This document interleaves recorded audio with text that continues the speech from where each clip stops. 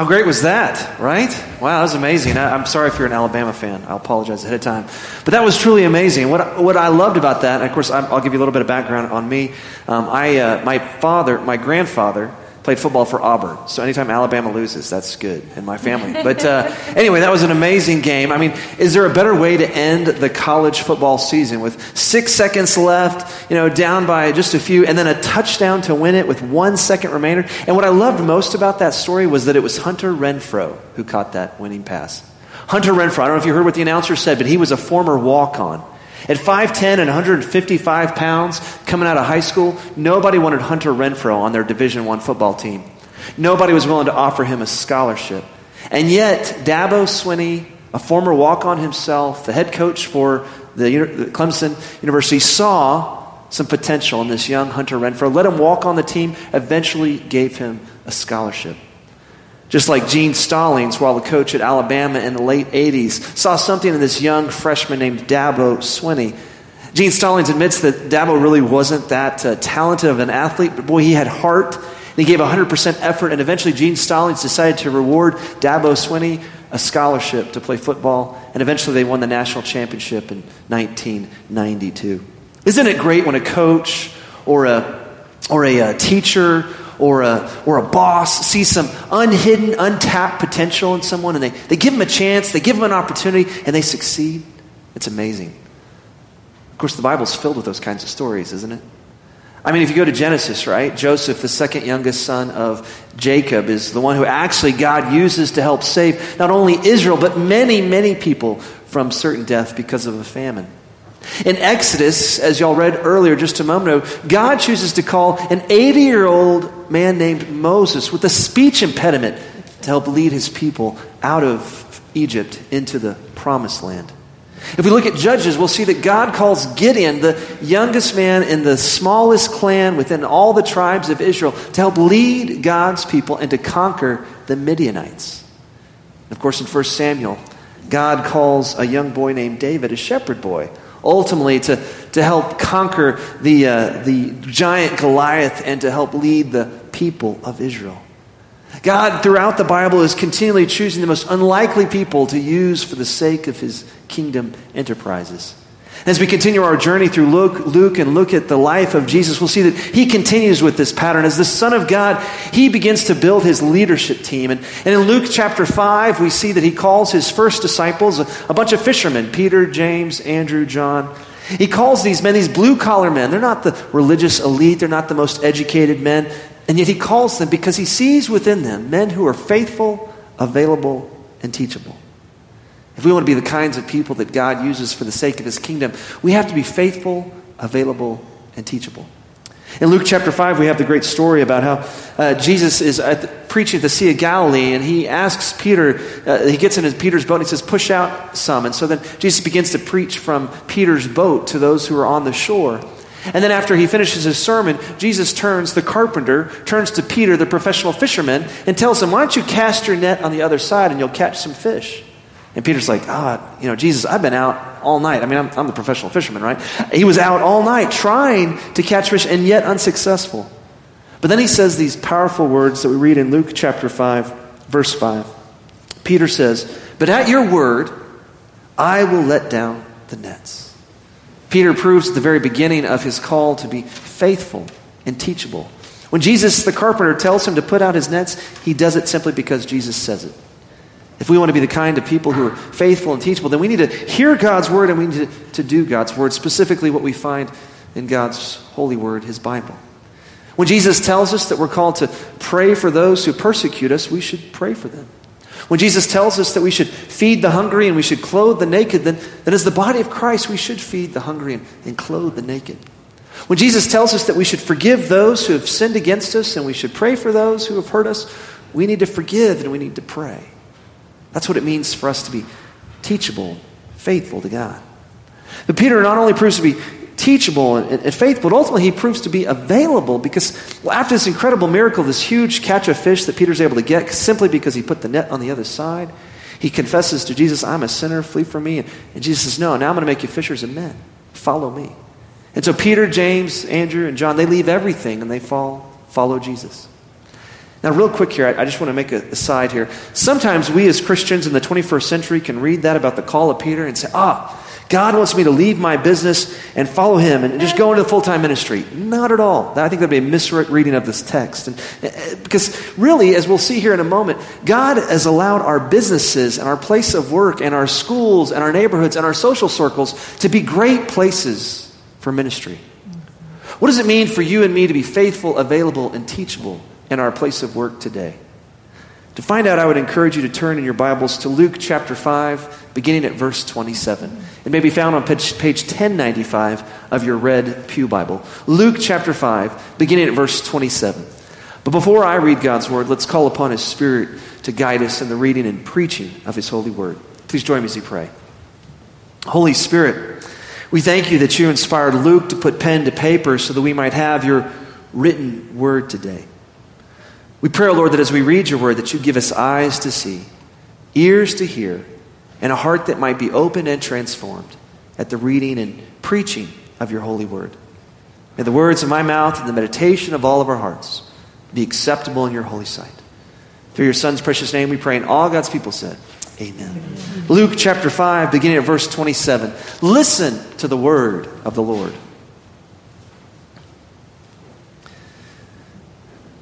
After this, he, Jesus, went out and saw a tax collector named Levi sitting at the tax booth. And he said to him, "Follow me." And leaving everything, he rose and followed him. And Levi made him a great feast in the house, and there was a large company of tax collectors and others reclining at table with them. And the Pharisees and their scribes grumbled at his disciples, saying, "Why do you eat and drink with tax collectors and sinners?" And Jesus answered them, "Those who are well have no need of a physician, but those who are sick. I've not come to call the righteous, but the sinners to repentance." Here ends the reading of God's word. As the prophet Isaiah tells us, the grass withers and the flower fades, but the word of our Lord stands forever. This is the word of the Lord. Thanks be to God. And after this, he, Jesus, went out and saw a tax collector named Levi sitting at the tax booth. And he said to him, "Follow me." I know that today most of us don't like paying our taxes. We're supposed to. The Bible says that, and IRS wants us to. The government needs us to. But we don't really like paying our taxes. But for the most part, we don't hate the IRS. We don't hate people who work for the IRS. They're simply doing their job. And while the last thing any of us would probably want is to be audited, we don't hate the IRS agent who comes to audit us. We just know they're doing their job. But in the first century, people hated tax collectors because tax collectors were known to be extortionists. They were liars. They would overcharge what was really required and then take a little money off the top. The way the tax system worked in the Roman Empire was that there were some set prices, and the local tax collector would be able to charge a little extra and nobody would know. And even if a local citizen somehow found out that they were being overcharged, they really had no recourse. They had to pay what was being charged. And there were all kinds of taxes like we have today. There were poll taxes, and there were merchandise taxes, and there were property taxes. And if you were a Jew working for the Roman government, you were particularly hated because, you're working for the enemy government. You're an agent of the enemy. You're a traitor. His tax collectors were viewed as extortionists, liars, and traitors. So if you're trying to start a religious movement in the first century in ancient Palestine, why would you call a tax collector to be a part of your leadership team? What could Jesus possibly see in Levi, the tax collector? The Pharisees are actually wondering the very same thing. And in verse 30 of our text, they say, "And the Pharisees and their scribes grumbled." That's the same Greek word that's used in the Septuagint to talk about how the people of Israel grumbled against Moses. They grumbled at his disciples, saying, "Why do you eat and drink with tax collectors and sinners?" Now the Hebrew root name for the name Pharisees in Hebrew, the Hebrew root for that is actually means separatists. And Pharisees prided themselves in being holy and the masters of the Word of God. And they had all kinds of rules to help separate themselves from the other people, from the Gentiles, the non-Jews, the pagans. And they wanted to make sure that they were holy and separate because they knew that if you fellowshiped with sinners, you might become a sinner and you might be susceptible to fall into their sinful ways. And so they prided themselves in being separate. And only any holy person in their minds would be separate. Any God-fearing Jew would not want to associate with tax collectors because they might become sinners like the tax collectors, liars, cheaters, extortionists. traitors. Why would Jesus possibly want to begin his leadership team with a tax collector named Levi? What is it that Jesus sees in Levi, the tax collector? And Jesus answered them, "Those who are well have no need of a physician, but those who are sick. I've not come to call the righteous, but the sinners to repentance." When Jesus looks at Levi the tax collector, he sees a sinner who's in need of a Savior. When Jesus looks at Levi the tax collector, he sees a man who needs God's grace. And don't we all need God's grace? The scriptures tell us in Romans 3:23, and the world testifies to the fact that we have all sinned and fallen short of the glory of God. We're all sinful. In fact, Psalm 51 tells us that we're born sinful. We have a sinful nature that we've inherited from our first parents in their original sin, Adam and Eve, that left our own. We are prone to wander. We are prone to reject the ways of God and to do our own thing. Yes, we're all in need of God's grace. And fortunately, God in his amazing grace doesn't abandon us in our sin. No, he actually became one of us. That's what we just celebrated in Christmas, that God became a man, a little baby. Jesus sent his son to become a baby among us and to teach us and to heal us and ultimately to die for us as the perfect sacrifice for our sins, so that we can be reconciled to God, so that we can have a right relationship with God if we simply believe in him. Yes, when Jesus looks at Levi, he sees a man who's made some bad decisions. And I know we've all probably made some bad decisions in our lives. But he also sees a man he knows will be humble enough to follow him. Jesus knows that over the long term, Levi, whom we also know as Matthew, is going to be proved to be a very faithful, available, and teachable disciple. After all, Matthew is credited for writing one of the 4 Gospels we have in our Bible. It's the very first book in the New Testament, the Gospel of Matthew. Is when Jesus looks at Matthew, Jesus sees a man who will be faithful, available, and teachable. And ultimately, Jesus sees a man that he knows will be willing to use his resources, his influence, his home, his wealth to help introduce others to Jesus. When Jesus looks at Levi, he sees a great evangelist. Notice that one of the first things Matthew does when he decides to follow Jesus, he holds a party. He invites everybody he knows. He invites all of his friends. And of course, the truth is, tax collectors in the first century didn't have a lot of friends because, well, they were despised by most people. So really, their only friends were tax collectors. And so he invited the only friends he had, tax collectors and other people of ill repute, other sinners, to come and share a feast, to meet Jesus, this great man of God who's changed his life. And people come and they get to meet Jesus. They get to encounter the unconditional love that Jesus came to bring to all of us. Who are the people in your life, in your place of work, in your schools, in your neighborhoods, in your social circles, who need to meet Jesus? I remember when I was a consultant with Price Waterhouse in Dallas many years ago, I was blessed to work with a lot of non-Christians, actually. Now, I know we're not supposed to judge, but you could just tell by the language they used and the things they talked about and the things they did. They really weren't walking with Jesus. They didn't go to church. They weren't involved in that. They might have some kind of church background. But at the end of the day, I could tell these people, they didn't really know Jesus. And what a great opportunity for me to invite them to come and join me, whether it be at a church fellowship gathering or to play basketball on Sunday nights when we used to have an open gym at the church I went to in Dallas, or just to come and experience fellowship within my own home as they met and interacted with other Christians. Now, it's true that we are not called to judge people. In fact, Jesus tells us real clearly in Matthew chapter 7 in the Sermon on the Mount, he says this, "Judge not that you not be judged, for with the judgment you pronounce you'll be judged, and with the measure you use it will be measured to you. Why do you see the speck that's in your brother's eye, but do not notice the log that is in your own eye? Or how can you say to your brother, let me take the speck out of your eye, when there's a log in your own eye? You hypocrite, first take the log out of your own eye, and then you will see clearly to take the speck out of your brother's eye." So we're not called to condemn people, but we are called to be discerning. In fact, Jesus will later say in the Sermon on the Mount, you'll know a tree by its fruit. And so if you think about your friends and your classmates and your coworkers and maybe some of your neighbors, what's the fruit from their lives? Because the Apostle Paul tells us in Galatians chapter 5 that, well, if you have the Spirit of God, if you're following Jesus, then you'll naturally bear fruits of the Spirit, which he lists beautifully in 5:22 to 23. He says, these fruits are love, joy, peace, patience, kindness, goodness, faithfulness, gentleness, and self-control.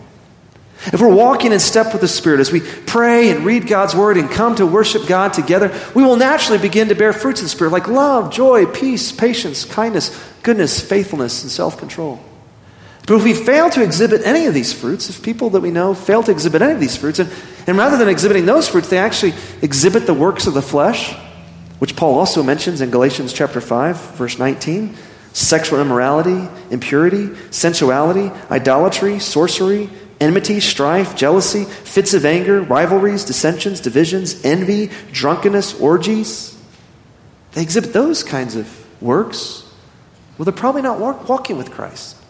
They're probably not following Jesus. Now, it's true that each one of us is susceptible to sin. Any one of us could be, susceptible to envy or rivalries or dissension. Any one of us. But we don't want to persist in those sins. Because of the Holy Spirit, we'll be convicted of our sin and we'll want to turn from our sins and turn back to God. We'll want to repent. Notice that in our passage that Jesus says he didn't come to call the righteous, but the sinners to repentance.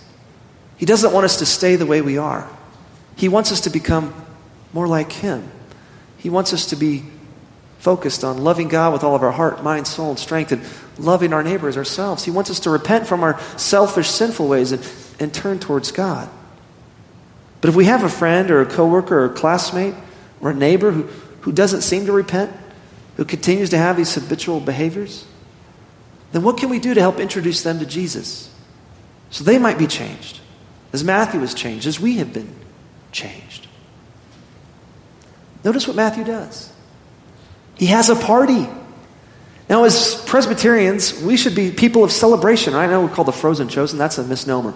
We are people who love God, right? And we're saved by grace. In fact, it wasn't us, it was God who chose us. So we're so grateful for that. We should be people of celebration. In fact, all Christians should be people of celebration. If you look at John chapter 2, the first sign, the first miracle that Jesus does, he's at a wedding banquet. And he turns water into wine. The party's starting to die. And Jesus is like, no, I got this. And he fixes it, right? And it's great wine, right? Now, don't get drunk. The Bible says don't get drunk. But nonetheless, there's a party taking place, and Jesus is right there in the middle of it. We have so much to celebrate. We've been saved by grace alone through faith in Christ alone. We have the assurance of eternal life. We should celebrate it. There's a great opportunity for us to celebrate. There's a great opportunity for us to have a party coming up in a few weeks. It's called the Super Bowl. Everybody loves to watch the Super Bowl. Even if you don't like football, you like the commercials, right? Begin to pray about how you might invite people to come over to watch the Super Bowl. Bill Hybels, in his book, Just Walk Across the Room, talks about the fact that he loves to have these things called Matthew parties. He names them after Matthew, where he will intentionally have a party, and he will invite some of his neighbors who do not go to church, and he'll invite one or two Christians from his church to this party. And he just prays for the party. He prays before the party happens that God might allow these interactions to naturally lead to spiritual conversations. And inevitably, it always does. Just imagine going to Bill's party, right? And let's say you're one of the neighbors and you go to the party and you're like, hey, how's it going? And then you meet someone. Well, how do you know Bill? Bill's the common factor. Everyone's here because it's Bill's house. So how do you know Bill? Oh, well, I go to Bill's church. Bill has a church. And then the conversation starts. Yes, we need to do all that we can to reach out to people, to let them know that we love them and experience Christ's love and experience Christ-centered fellowship by inviting them to have a party. Now, maybe you don't have the gift of hospitality, and you're like, I don't really want to have people at my house. Well, invite them to our party. We have one every Sunday. It's called church. We worship God every day, every Sunday, right? What an opportunity we have to invite friends to experience the love of Christ firsthand through the fellowship that we have here every Sunday as we celebrate God's love. Yes, when everyone else saw a tax collector, when Jesus looked at Matthew, when he looked at Levi, he saw a great evangelist. He saw someone who was willing to use his home, his resources, his food to help him introduce others to Jesus. Tom Rainer, a church statistician and demographer, has found out that 82% of non-Christians, of unchurched people, said that they would be willing to go to a worship service, to church, if invited by a good friend. That means 82% of our non-Christian friends would be willing to come with us to church if we invited them. The problem is we often don't invite. We think, well, they have their own church, or I don't want to offend them, or I don't want to make it awkward. We just need to invite so they can experience the love of Christ that we have in this place, so they can come and meet Jesus, the one who came to save us all. may we, guided by the Holy Spirit, seek to do all that we can to invite our friends to Jesus. Because the fact is, the most important step in evangelism is the first step. It's prayer. As Presbyterians, we know that no one comes to Christ except by the Holy Spirit, as we read in 1 Corinthians chapter 12, verse 3. It's a work of the Holy Spirit that ultimately leads us to Christ. And so we've got to start praying for our coworkers and our classmates and our neighbors who are far from God, so they might experience God's love, so they might get to know Jesus as we know him today, so they too might be saved. Please join me now as we pray. God, I thank you for the way you've placed each one of us in different neighborhoods and different social circles and in different places of work and in different schools, and you've given us an opportunity to be salt and light to a hurting world.